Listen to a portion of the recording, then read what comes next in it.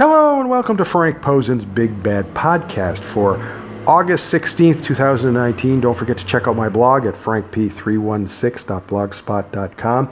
Tomorrow night is UFC 241 at the Honda Center in Anaheim, California.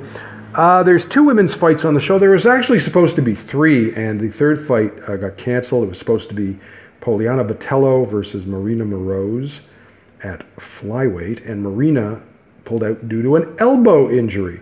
Poliana has yet to be rebooked. Okay, so the other two fights are both going to be on the Fight Pass prelims. The first one is Hannah Cyphers versus Jodie Esquibel at strawweight. And so Jodie Esquibel needs a win here. She's 0-3 in the UFC, and she really needs a win here. She just hasn't looked good in any of her fights. She was saying this today to MMA Junkie that she's chasing around her opponents too much. And I don't think she'll have to do that with Hannah, because Hannah is a hard puncher and she's aggressive. Sometimes that works against her, and she's also not very good on the ground. But I think Hannah can probably win this fight. She's gone 1-1 in the UFC. She had a big rep as a knockout artist down in a regional circuit. But I'm not sure she's a contender or anything like that, but I think she's a better fighter than Jodie. The other women's fight on this show is at flyweight, Sabina Mazo versus Shayna Dobson. Shayna was in TUF 26, and she's 1-1 in the UFC. Haven't been overly impressed with her. Her record is 3-2. Sabina Mazo is from Colombia originally. She trains at King's MMA in California. She came to the UFC with an undefeated record, and she got some big wins in the LFA. But in her UFC debut against Marina Moroz, she had her nose broken early in the fight, and she ended up losing by unanimous decision. So, we'll see if she can bounce back from that. All right, so that's tomorrow night. I believe those fights will start at 6:30. They're on ESPN Plus in the US and UFC Fight Pass in Canada. Okay, got a couple of new fight announcements. One is Gene Wang of the Washington Post reported a couple of fights for UFC on ESPN 6, December 7th at the Capital One Arena in Washington, D.C. One of those fights is Courtney Casey versus Verna Jandiroba at strawweight. So Verna confirmed the fight on Instagram. The story here is that Verna came to the UFC as an undefeated former Invictus strawweight champion. She is 31 years old from Bahia, Brazil, but she didn't look very good, losing to former UFC strawweight champion Carla Esparza. Courtney is still ranked, but not as high as Carla. Courtney is 32 years old from Glendale, Arizona. She was training at MMA Lab, but I know she's moved. Her record is 8-7 and 5-5 in the UFC, so obviously she's had mixed results. So obviously she should be an easier fight for Verna. And this is the same problem the UFC has with Ariane Lipski. Verna had a lot of success in Invicta, and they obviously thought she could debut against a ranked fighter. If she loses this fight, she'll be 0-2. Like Ariane Lipski. And that's not what was expected from either of them. Well, you know what they say about the best laid plans of mice and men. Now, we also have a new Invicta show, an upcoming Invicta show announced. It'll be Phoenix Series 2 on September 6th. It is another one-night tournament, this time with flyweights. This will air on UFC Fight Pass. As with the first tournament, there will be 8 fighters in the tournament. The first round matches will be drawn at random, and those matches and the semifinals will be 1 5-minute round, and then the final will be 3 5-minute rounds. They have to do it this way to appease the Athletic Commission, because the Athletic Commission will only let fighters fight 5 rounds. Okay. Now, as a bonus, a first-round finisher will get to choose her second-round opponent, and Invicta is offering this knowing that most of these fighters don't finish fights. And in the first tournament, there was only one finish, and that was by Brianna Van Buren, and she's now in the UFC, and about the only good thing to come from that tournament. Most of the other fighters were UFC failures or retreads. And they've done basically the same thing here. The most obvious fighter that sticks out like a sore thumb is Deanna Bennett. And what the hell did she do to earn this opportunity? Now, I can see the audience groaning, her again? It's the same thing with Milana Dudieva. She's been terrible since before she was in the UFC. You know, I knew about her before that. I don't know what the hell she was doing in the UFC. She's awful.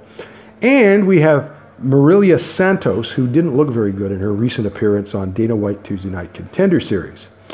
So other fighters include Finland's Maiju Sotama, who lost to Miesha Tate on a 2010 Strikeforce show, Brazilian Diana Torquato, who is 9-3 on the Brazilian regional circuit. The other three fighters, Sherry Moraski, Liz Tracy, and Miranda Maverick, all have had mixed success in Invicta. Now, there are also a couple of reserve bouts. If you recall, 2 fighters in the first tournament missed weight and had to be replaced. Invicta veteran Alexa Connors will face Maria Agapova, who also appeared at Dana White Tuesday Night Contender Series. And Josie Stortz will face Helen Lucero. Both are Invicta newcomers. I'm just not a fan of this format. And then they bring in retreads who should be fighting in podunk. In other words, they shouldn't be on TV. Okay? Maybe good fighters don't like the format either. Okay, I wanted to comment on one other thing, and that is the UFC release of Kat Zingano. I've been asked about it, and I'm not going to write about it, but I will comment on it. And basically, what it looks like to me is that they've been offering Kat fights, and she doesn't want to fight right now. So they're released her from her contract for now, and the door's open. She could always return. The thing to keep in mind, okay, is she's 38 years old. So the clock is ticking on her.